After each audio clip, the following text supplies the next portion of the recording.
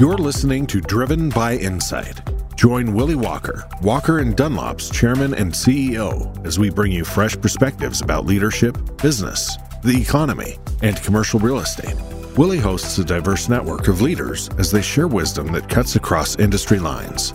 His guests are experts in their fields, from leading economists and CEOs to Harvard and Yale professors, and everything in between.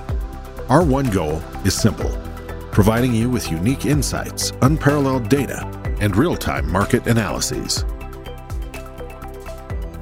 Good afternoon, everyone, and welcome to another version of the Walker webcast. I have to say that it is an incredible honor and pleasure to have my friend Mary Erdoes back on the Walker webcast. Mary joined me 2 years ago when we first went into lockdown to give our listeners some insight to not only the markets we were living in, but the way that JP Morgan was managing their global operations during the pandemic. And I was extremely appreciative and thankful that Mary took time during such a busy time and such a concerning time to share with all of us her insights. Here we are 2 years later. A lot has transpired, and it is wonderful to have you back. I would also say, Mary, that I had my old friend Amor Tolles on last week to talk about his incredible novels. And for me to be able to go 1 week from talking with Amor Tolles about his incredible writing to talking to you about the markets and how you're managing JP Morgan today is a true honor. So let me do a quick bio on you, and then I'll jump into my questions.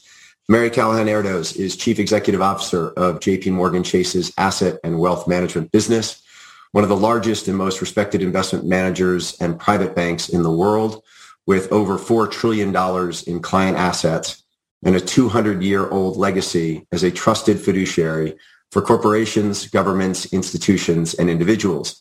Since joining the firm 25 years ago, Erdoes has held senior roles across asset and wealth management before becoming its CEO in 2009 and joining the JP Morgan Chase Operating Committee, the firm's most senior management team. Erdoes serves on the board of the Robin Hood Foundation of New York City. She is also a board member of Georgetown University, where she earned her mathematics undergraduate degree, and serves on the Global Advisory Council at Harvard University, where she received her MBA. So, Mary, I'd like to start here. You sit on Zoom calls and conference calls with your global management team, as well as investment professionals from around the world every day. What's the underlying sentiment about the markets and the world we live in today on those calls? So it's unknown, confused, and uncertain on some level, and prepared, cautious. All of the world's emotions are at play, and it's been a long time since we've had a war on European proximity where you have a situation that we're all facing, we're all focused on. And so crisis is not new in this world, and it's certainly not new to financial services, but how you deal with it and how you think about it and how you prepare for it, I think, is the most important thing. And so I think you having these dialogues with people to talk about what it's like inside in terms of how they're preparing for various scenarios. I think anyone telling you they know what the scenario is and exactly what's going to happen in the month of May, June, July, August, next year, whatever, it is very, very uncertain at this point. But how people are preparing, what they're doing to make sure that they are risk managing, risk mitigating, and then also there to help and do things for clients in the future, I think that's the most important thing. And you do it so well. You've been doing it so well with all of us ever since we went into, many of us never even used Zoom prior to lockdown. You got us all used to it. Now you're an expert, and I just love these dialogues that you're having. And so at JP Morgan Chase, as you can imagine, our job is to always prepare for the worst and hope for the best. And if you do it the other way around, you're going to get yourself in big trouble. So that's how we are wired. And that's what we do during every time that we face a risk that is a little bit less certain than the one that we faced the day before or the year before. And so you can imagine we have our daily meetings. We were in 3 times a day meetings, sort of early on a couple of months ago. Thankfully, we are not holding them 3 times a day anymore. And on weekends, they've subsided a little bit, but that doesn't mean that the risk management of how we think about things has subsided. I think we're just in a routine now of what we're going to do, how we're going to deal with it, what are the shifting plates around the world, what does it mean for global GDP, what does it mean for local interest rate scenarios in different places in the world. What does it mean for the flow of money and investments? And then just all of the other humanitarian issues that we think about just as people inside of this great firm. That's an interesting, you're more, if you will, concerned and quite honestly sounding pessimistic than I would have thought. And the reason I say that is just that I've heard you in the past speak about talking to your team about trying not to look at the sort of the geopolitical landscape too much, because in a long-term economic outlook, those geopolitical situations tend to come and go, and long-term markets kind of correct and get to where you want them to go to. Is there something today, given just the volume of issues, that makes you more concerned than normal? You're 100% right. In general, geopolitical issues, and we've had them for centuries, don't have long-term impact on markets unless you get into severe commodity disruptions like oil crises. And that's one of the things that we have at play here, just given the changing supply and demand dynamics that are happening in the world. So that can have impacts that are harder to quantify and longer lasting than most sort of geopolitical issues. The markets have brushed off a whole lot of this, but the question is, how long would inflated oil prices affect the world? What are the shifting dynamics? You've got natural gas issues all across Europe. You've got electricity prices.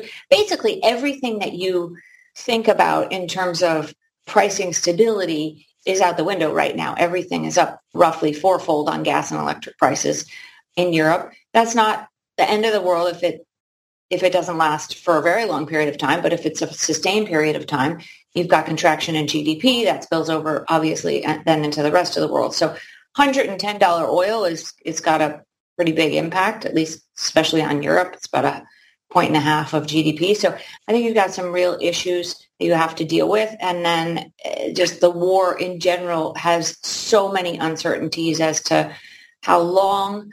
You're dealing with actors that are not necessarily predictable in any measure. So you just don't know. Yeah. And when you don't know, you don't have any other option, at least in our seat, except for to prepare for the worst. That doesn't mean I'm negative on markets. That just means my job right now is to make sure that the companies that I deal with, your company, your family, all the way through to the governments and the sovereign wealth funds, have you done the risk management? Have you thought about your stress testing again? Did you get too comfortable in the leverage that you had?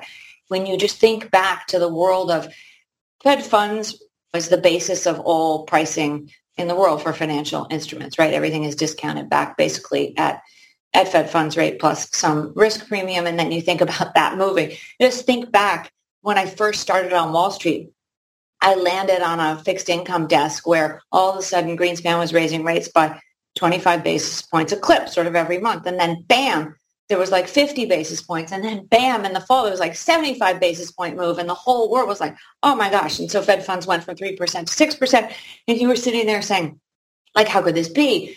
And so 10-year treasuries up to, I think they hit 8% at one point. I didn't know any better. I thought that was just sort of the way the world worked. Of course, then everything normalized. But I think that there's a whole population of people out there today that don't know anything but a bull market in bonds and low interest rates. And that could change very, very quickly. And when interest rates change, it affects pricing of every financial services instrument that there is, because you're just discounting back at a higher rate. I don't need to tell you that. That's the business that you're in, that you master, that you do so well, and that you help so many people with. And so that's what we're facing.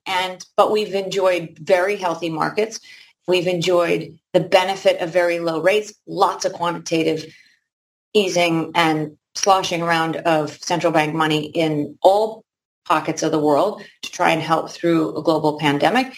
And so we got to deal with the ramifications of that at some point. And so whether it's today, tomorrow, or in a year or two from now, my job is to pair those portfolios to sustain that, because I need those portfolios to be there in 100 years from now. That's my job. Yeah. So in the shareholder letter, it says our bank is prepared for drastically higher rates and more volatile markets. So interpret just off of what you just said, what's drastically? Are we talking a 4 to 4.5 10-year treasury? Or are we talking something significantly north of that? I don't think anybody knows. I know nobody knows. I mean, this morning's forecast range from 4 hikes to 10 hikes, right? And now people are calling for cuts. And so it's just, nobody knows. This is all going to depend on what plays out with Russia, with the Ukraine, where that spills over. We have a major energy policies and things that need to be dealt with around the world. And so I don't know. I do know they will be higher, because what we've done, irrespective of the war, is that we've pumped in tremendous amount of money into the economy, and we have labor pressures, and we have the like. You have talked about the fact that maybe we're dealing with this in a little bit of a not correct way because, right? Maybe this, I can't remember what you said, but it seems like we've misdiagnosed the illness and we're using the wrong medicine to the patient in the sense that right. Yes. Rate hikes to try and slow down an economy that really doesn't need to be slowed down. And we're trying to use rate hikes to get rid of supply chain constraints that rate hikes don't solve. Yeah. And that could be 100% right. The question is labor. And if you just look at the United States of America, right, there's so many different things at play, right? You've pumped in all this money. You've got a gig economy. You've got a stock market that's gone up, and you've got housing prices that have gone up. So if you own any of those things, or you play in the gig economy, like a regular job, of which the world is looking for nearly 2 million more of those regular jobs, like, not that many people are excited about that regular job anymore. There's lots of different ways you can make your money. And so that's causing labor pressures. Aside from supply chain issues of ships, which is getting better, and container prices, which is getting a little bit better. And so there's a lot of those things that are getting a little bit better. And you totally called that, right? You said that's not going to be forever. And in fact, that's not forever. So that's all feeling a little bit better. But the labor could have a longer standing issue, because the correction of housing prices, the correction of how you feel in your bank account, that takes a little bit longer to go through. And in the meantime, we hired 11,000 people last month. Yeah. So are they all going to go into your new headquarters?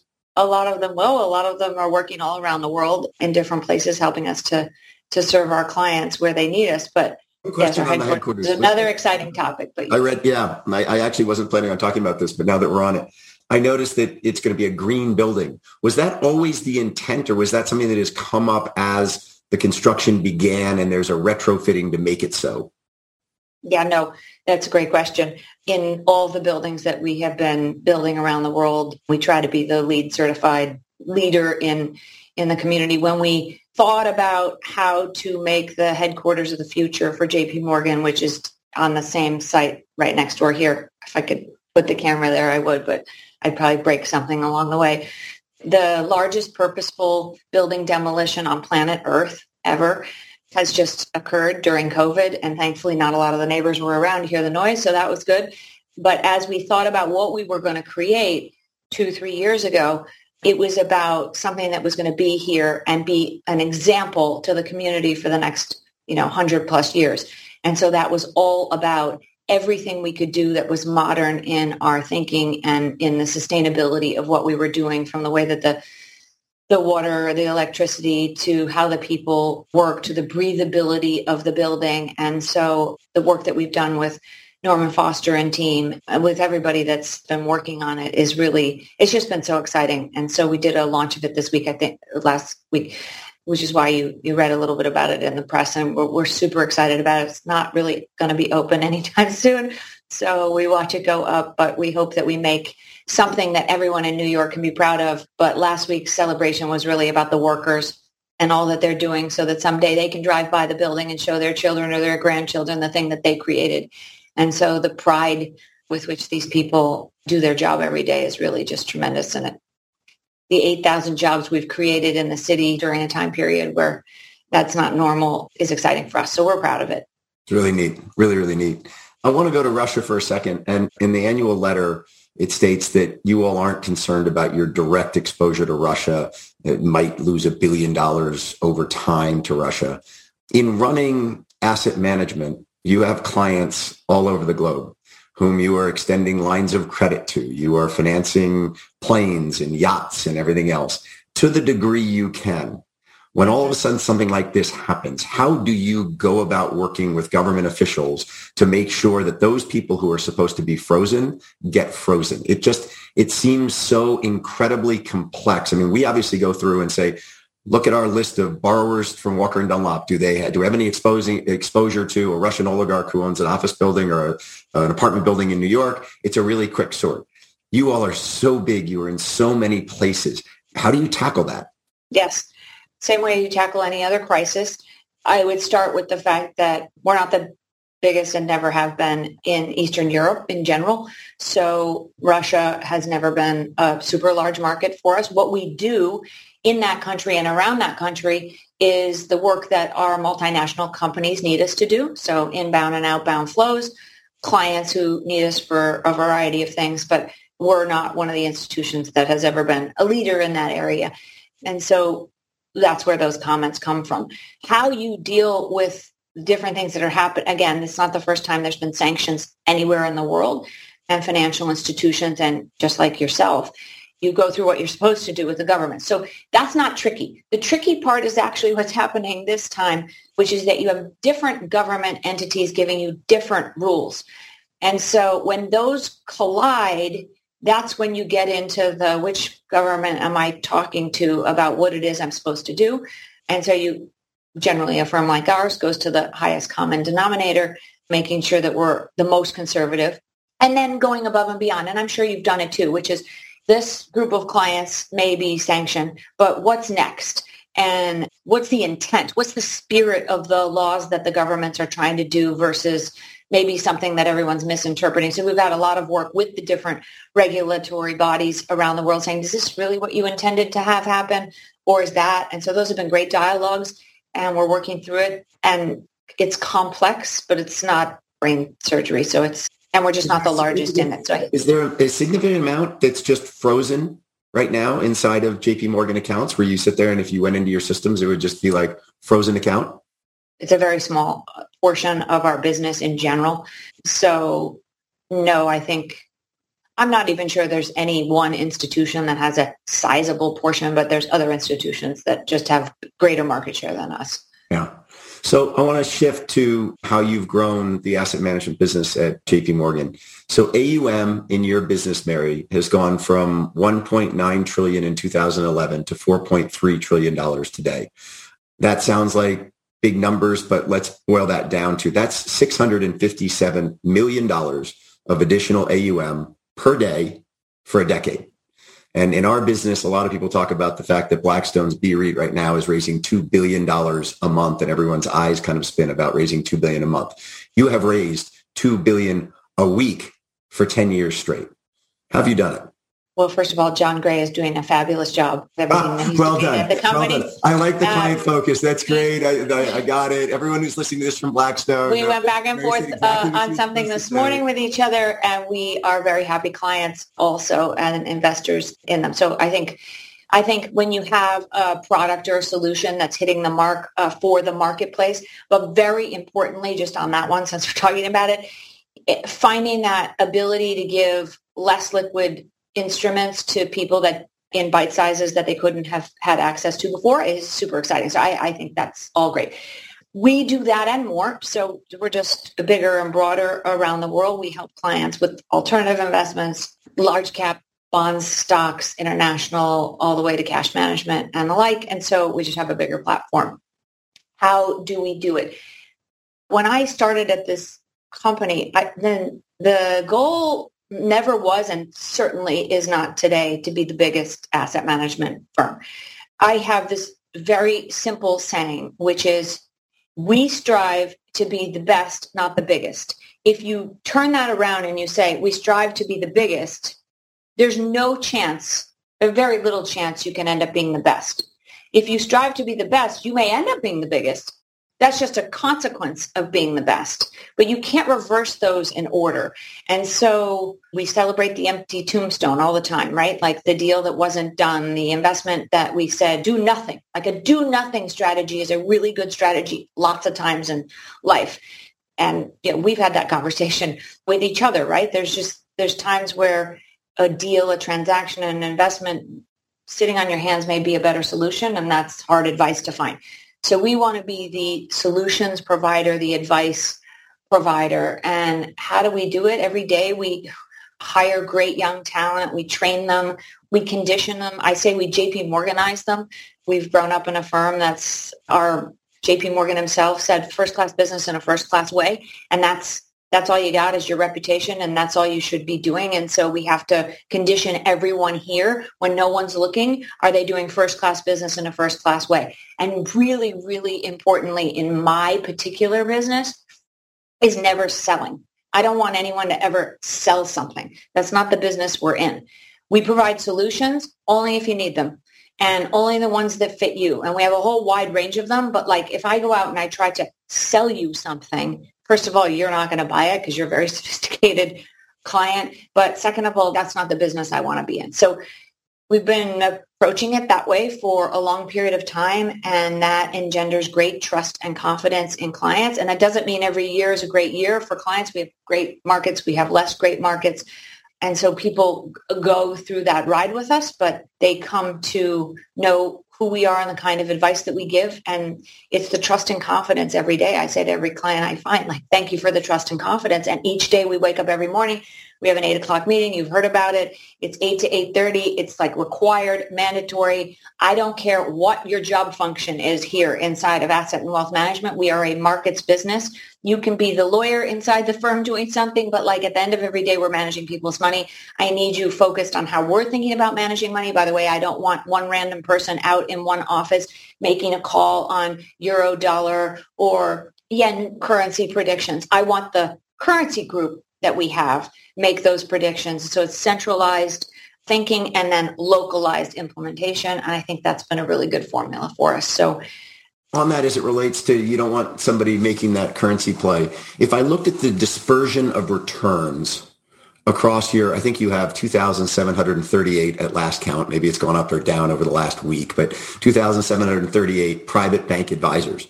If I look at the dispersion of returns, is it more like Nick Saban and the process at Alabama, where he's got all these great high school athletes who come in and they've all got their great moves, but he gets them into Alabama. And because he instills the process, they all kind of march together. And that would say to me the dispersion amongst the returns in your team are quite tight. Or is it more, if you will, a little bit more freewheeling, where the returns will be wildly different between one wealth manager and another one? Okay, that's an excellent question, which, by the way, nobody ever asks me. So when I first took over the business, dispersion, we ran these, Michael Semblitz and I, who you know well, I asked him to see if he could give me a picture of everything that I saw because it was a mess. And he did this dispersion chart that was breathtaking in terms of the experience that one client was feeling versus another. And since then, we've been on a journey to never have that happen again, and it doesn't. But that doesn't mean that you and your family's portfolio looks anything like somebody else who's also covered by the same team. Why? Because you start at a different place. You have a different risk profile. You think about the world differently. You have different concentrated assets in a different sector than somebody else does. So my portfolio manager, JP Morgan, won't have any financial services in it because I have enough financial services exposure. So that the returns will look very different, but how we get there, the component pieces, those will have very, very similar characteristics. The kind of alternative managers we just talked about, different alternative managers. We don't let everybody just choose whatever hedge fund they want in the world or whatever private equity fund. We spend years cultivating those relationships, doing our due diligence, figuring out which ones. And so those who are invested in this private equity manager or that private equity manager are going to have similar returns. And that's exciting that it's the good kind of similarities in the portfolios, but there are no two portfolios that look the same. Not at all.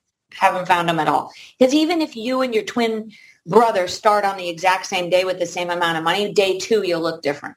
Right. Because day two, you have a different twist in income needs, tax jurisdictions, number of children, how much you want to give away. Like everything changes day two. And if you think about those 2,738 private bank advisors, if you looked at the top 10%, the 273 at the very top, what differentiates them from the rest? Top is a really good question as to how you define that, because I also, in addition to wanting to be the best, not the biggest, try very hard to focus on the best advisors are the ones with the highest client satisfaction. That doesn't mean you have the biggest book. That doesn't mean you have the most famous clients. That means client satisfaction is a really hard thing to judge. And so I judge it by asset retention and whether or not a particular family will continue to stay with us and or give us any new flows that you might have, or are they going somewhere else? And so measuring and calibrating that makes the top. And so who are the leaders? Who are the ones that are doing that? They're the ones that are it's just like in your business. They're the most curious. They're the most focused. They're the most intense, that, sort of never sleep when the things are moving, care deeply.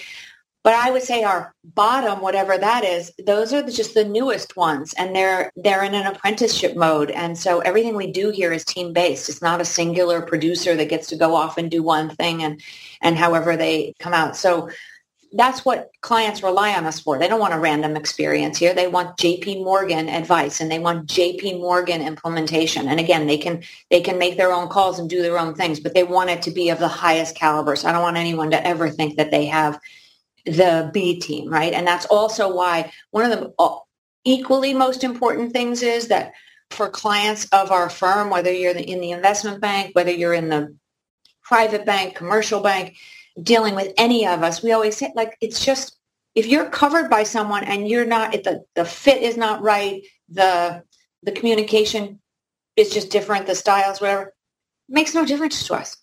People aren't paid on commission. I don't need to have this person covering that. And oh my gosh, if you pull it away from me, the world is going to end. You're a client of JP Morgan, and we hope you're a client in 100 years from now. And by definition, like, you're not going to be covered by us. So we need to make it so that it's a culture of, you need to be covered by the best people. You need to be dealt with in the best way. And how we do that is a team-based approach, and it's ever changing. Yeah, I would say, as a firm that has grown quite a bit and been challenged by client coverage, as we've gone from, if you will, one product to two products to five products. And, if you look at our sales force, for instance, who's the in-house contact? It all, right now, if you look inside of our Salesforce files, 90% of the in-house contacts are the people who are in sort of, if you will, the first business at Walker & Dunlop. And what we haven't done is grown that. And I use JP Morgan constantly as an example of having the ability to go to my contacts at JP Morgan and not have anybody sit there and say, oh, well, Willie's my client or Walker & Dunlop is my client, and having this sense where it's all seamless to us, in the sense that if we need something, we just get the resources from JP Morgan, and who gets paid for it and how they get paid for it is not my worry whatsoever. It's always taken care of on the other side. And in hearing you talk about that, of kind of the one team approach, to be able to do it at the scale that JP Morgan has is really quite something. I mean, it starts from the tone at the top, right? Which is one of the things that when Jamie first came in, he said, we used to have interline of business movements of things when you moved a client from one to the other. He said, you're going to have a cottage industry of just a bunch of financial people counting like the beans inside of the firm of where they're moving from one day to the next. Like, stop.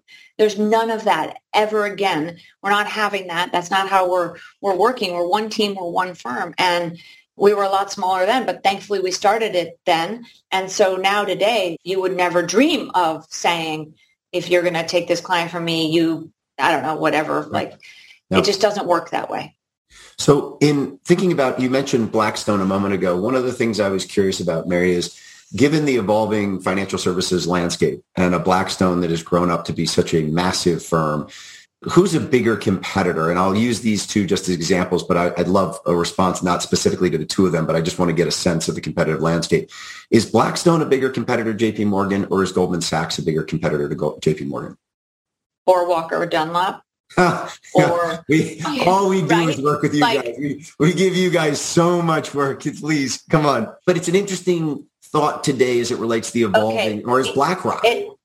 Or is Google. So I would say the other thing that we're completely conditioned to inside of our firm, if you've sat in our operating committee meetings, is everybody is a competitor every day. If you think that there isn't someone who just started their own company with two people who's not a competitor, then you've lost your sense of reality, because we work in a world that is highly competitive. There's new startups every day. There's new, more creative ways of thinking than maybe how somebody who's been doing it for many years. That's why you have to disrupt yourself. That's why you have to have red teaming. That's why, you have to have all these things to say, is someone doing it better? And so we've talked about the different competitive landscapes, and sometimes there's different areas that get a little bit comfortable in who they are or what they've done. Everyone's a competitor. The bigger ones, maybe they feel like bigger competitors. It's actually the ones you should fear are the ones you don't know about, that are still in the garage making the thing much better, faster, cheaper, quicker, smoother, easier to use, client-friendly than you are. And so you better work a lot faster or buy them, one of the two. But you better keep going, and that's why you need to know your competitive landscape. And that's why, by the way, also, you need to constantly be on the search for new talent and new companies that maybe you'll do M&A with, maybe you won't. But if you don't know what's out there, you have no idea what's coming behind you, what animal is chasing you in the kingdom. So you need to be on your toes, and you need to do that. And I think that's why we spend so much time externally thinking about that stuff. And we're not going to win in everything that we do. But the great part about being in a company like this is we have the resources and the wherewithal to do it. We get, especially on the tech front, because we're a user of so many technologies, we get to actually see firsthand a lot of the stuff that we are joint venturing with or partnering with or buying as a service. And then if we like it, we try and do it faster ourselves. Maybe we buy it. Maybe we joint venture with it. Maybe we become a larger client. But it's a great ecosystem to work in because it's constantly dynamic, and you're always finding whatever the new thing is. And so, there's generally one you get angry with on any particular week if they're beating you, but there's no one ever. So you mentioned you might acquire them. In looking at JP Morgan's balance sheet, you've got $1.7 trillion of liquid assets, which is about $1 trillion more than you need to meet your regulatory requirements right now. So what do you do with an additional $1 trillion? By the way, I'm not going to get into the regulatory I was hoping you would. Don't worry about of capital that's you're massively overcapitalized right now. So what do you do with all that capital? Well, chase assets, or do you go on M&A? So our capitalization comes from regulatory requirements. One of the things that nobody is talking about today, thankfully, is safety and soundness of the financial institutions around the world. And that's because of the great work that the regulators did post the 2007-8 crisis. And so those are good things. And there's all sorts of more complicated things, but not everybody's regulated. And so that's a whole other discussion that we could have at some other point. I'm coming to that in a second. So just hang on. Just give me this answer and then we'll go to that. So what we do with our capital, right, every day, we can invest it in new things. We can give it back to our shareholders. We can think of all of the different ways to deploy it. And our shareholders and our clients and our employees are all asking us, and by the way, our local stakeholders in the communities that we're in, those are the four main constituents that we're trying to serve each and every day, are assuming that we're making those trade-offs and those balances in the right way, and we're thinking about each marginal dollar. Where does it go? Is it better to invest in a new technology? Is it better to let someone else do it and use it as a service? Is it better to return it in a dividend or in a stock buyback? Is it better? What's the equation of the day? It changes dynamically. Each business has a different equation for how they do that. And also you're investing for the future, right? So sure, I could give you $1 back today, but like maybe that dollar would be better invested in something that would be worth more dollars in the future. And so if you're an investor, you want us to be thinking about that. And that's what we do. So that's a conversation that never ends. Yeah. So you talked about alternatives and the non-bank sector. So in the annual letter, it points out that AUM in hedge funds and private equity has grown from $3.1 trillion in 2010 to $9.7 trillion in 2021. Triple the size of the industry. Yep. Triple in 10 years.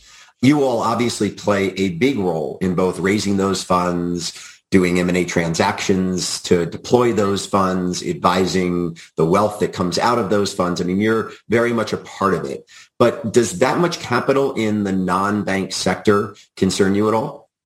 Not in the way that we used to talk about shadow banking and where was it and do you know about it. It's much more transparent. hedge funds used to report quarterly at best. Now monthly is a minimum, and some report weekly.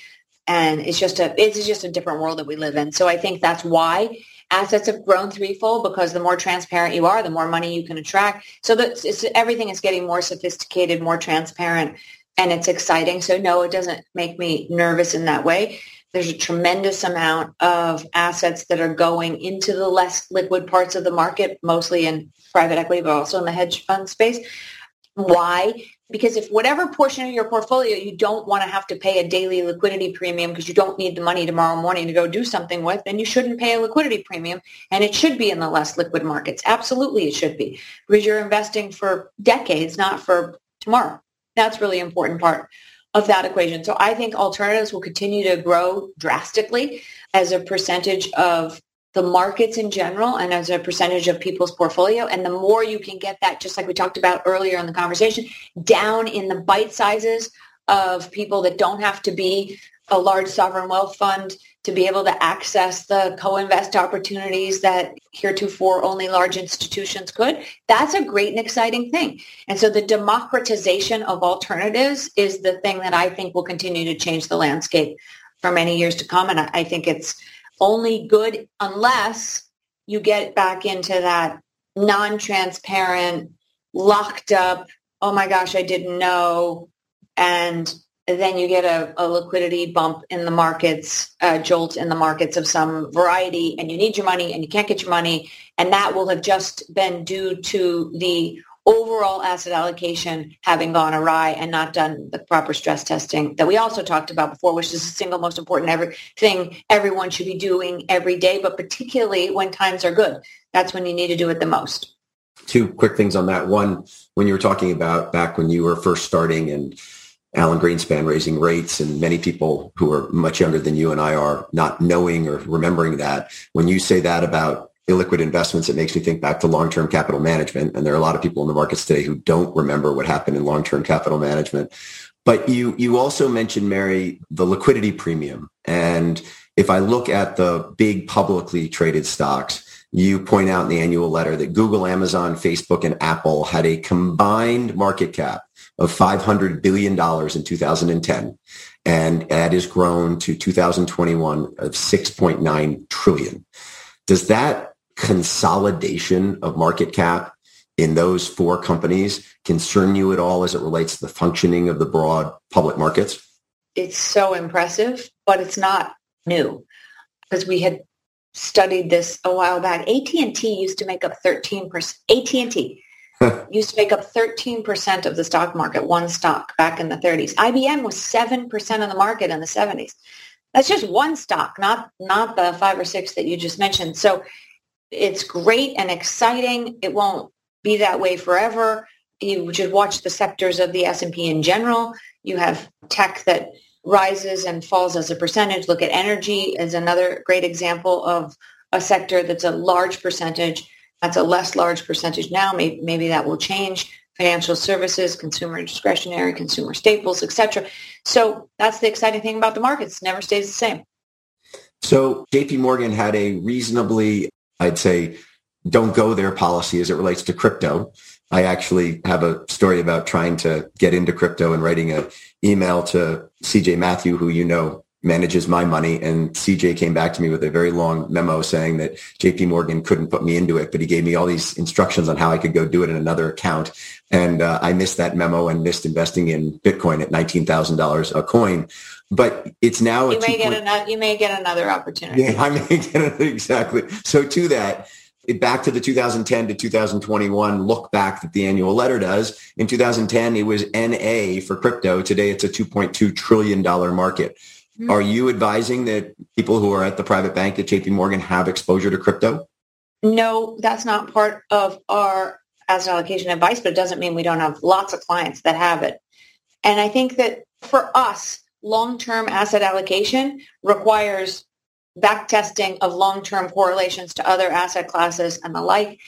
And becoming an asset class is a big deal. There's lots of things people invest in that aren't in our overall asset allocation, and doesn't mean they're not fabulous things to invest in. And I spent a lot of time with people in this space. I think most of them would say if that's something of interest, 1 or 2% of a portfolio is a great thing to do. I don't think that there's a track record long enough to make it a very large percentage of anybody's portfolio unless you yourself are in the space and you know something more than everybody else knows, and then you're doing it for a living or for the majority of your brain space and learning. And again, that's what makes the world go round. For us, when we write you memos saying that we can't do it, we can't custody it because we don't have yet the ability to think about the safety and security of assets, and custody for us is one of the most important things that we do for clients, and we're trusted to do that. So we need time and space to figure out how that's going to work. Yeah. For the past year, well, longer than that, since George Floyd's tragic murder, JP Morgan has done a lot as it relates to both diversity, inclusion, and put a huge sum to recreating communities in America. And Peter Scher, who is just an incredible executive at JP Morgan, has been spearheading a lot, both on the foundation side as well as the community redevelopment side. As you look at it, Mary, today, what's the most exciting thing that JP Morgan is doing to move the needle on the diversity and inclusion front? We committed $30 billion in investments that we would make, both equity investments, lending to different areas of the world where we could try to make a difference, and a major investment with REL investments and Black Fund, everything from low income housing. Last night we had a board dinner, and one of the people that runs that for us talked about the $13 billion in loans they had just put out to low income housing, and then all of the complications with state governments across this country, let alone around the world, and how it's seemingly something that should be so exciting to do and yet so difficult to execute. And so it's not just that we do, but what you talked about, what Peter and team do with policy, that you have to work with these governments to explain, like, this is how we can do our part, but we need you to do your part in order to get this project done sooner so we can get people in the housing so that they can have the dignity and everything that they need to get off the streets and to be on their journey to have a more productive life. Like all of that, that was a deep conversation we had last night. And so those are the kind of things that we're thinking of, all the way back to what are we doing here inside of this company and our hiring, and whether or not everything we do, from the way that we recruit from colleges to branches to training to slates of talent. Did you have a diverse slate? Did you just check the box and have a diverse slate? Are you really embracing it? Why do you want a diverse slate?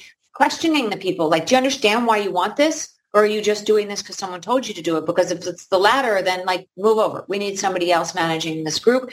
You want diversity for diversity of opinion, diversity of thought, making greater place to work, making greater products and services. Hopefully you're a reflection of your client base around the world, so you can't look different on the inside than the world looks on the outside. And it's really, I think, from these terrible things that happen that maybe COVID had us focused on more because they were happening before, but the whole world happened to really galvanize around just the tragedy of some of these things. I think it's helped tremendously to have everybody readjust their thinking on what it means to create a more inclusive economy and world that we live in. And so I think we got to keep leaning into it. And JP Morgan Chase is just one of the companies. You're doing the exact same thing, and it's great. And companies that aren't, they're going to be forgotten in the past. They're going to be something in the past. So JP Morgan's been an exceptional company for women. Last year, you promoted more women to managing director than ever before. The same with executive director. The number of women as it relates to the entire workforce is now up to 49% of the total workforce at JP Morgan. I mean, as you think back on where you were when you joined JP Morgan 25 years ago and what it was like to be a female on Wall Street to where JP Morgan is now a quarter century later, how have you gotten there? I mean, you've watched that all happen. And not only have you been an instrumental part of it, but you know where the struggles were. You know where there was some plan that was put forth that everyone's like, oh gosh, that'll never work, or why are we thinking about doing that? And instead of falling back to the old, you move to the new. How'd you do it? I never really thought about it, just to be honest. Put your head down and do your job. But when I think back about the world that my kids don't even understand how we lived without phones and computers and the like technology changed everything. But then COVID really changed everything. Technology changed how you work, where you work. Could you go to your kid's soccer game in the middle of the day? Not many years ago, you really couldn't, because like, how was anyone going to reach you? And whatever time it took you to get there and the time you were going to sit there and the time you got back, like that was dead time. And if that was in the middle of the day, like that just didn't fly. That's not like the world we live in today. You can go anywhere with your technology. Commuting time is working time if you want it to be. And so like that changed everything. And for women, where there are different times in their lives where they have also other things on the outside of work that need to be fit in. I wouldn't say balanced, because that's not like really a thing, but fit in and worked together, and all of that has to function. Technology changed that. Everything about what has happened in the world is so much better, and that's why you see the percentage of women in the workforce, and but particularly in financial services, where the markets drive a lot of the hours that you need to be sitting here staring at, these screens and the like. It's just very different. You can take the screens with you. But COVID changed it even more, because now you say, wait, I can actually make this home office where if I decide to go home at 3:00 today because I want to be there when the kids come home, because now that they're teenagers, they talk to you for like a sum total of about 4 minutes. And you kind of have to be there for those 4 minutes. Otherwise, you're going to miss it. But you don't know when the 4 minutes is, because like they don't give you that. You can. So I'm super excited about what it means for everybody. And it doesn't just mean for people who raise children. Moms and dads both want to have those moments with the teenagers where they'll talk to you. But you have elder care. You just have all sorts of time. Like, life is too short. You don't know what's going to happen tomorrow. And so you better make the most of it. And I am really excited that we were able to prove to the world that, like, it's okay. It's going to be okay. Not everyone has to sit at their desk for a second. Now, there's a lot of jobs where that's a little bit harder. And I think that the narrative has to be super inclusive of how we think about manufacturing jobs, service jobs, like all of that stuff. We're going to need to work on as a society so that we don't leave any one sector behind that's not able to have the flexibility. And so I think there's a lot of thinking that's going to be done on that front. But I'm really excited about the world that my 3 girls are going to enter into as soon as they graduate from wherever they're going to graduate from.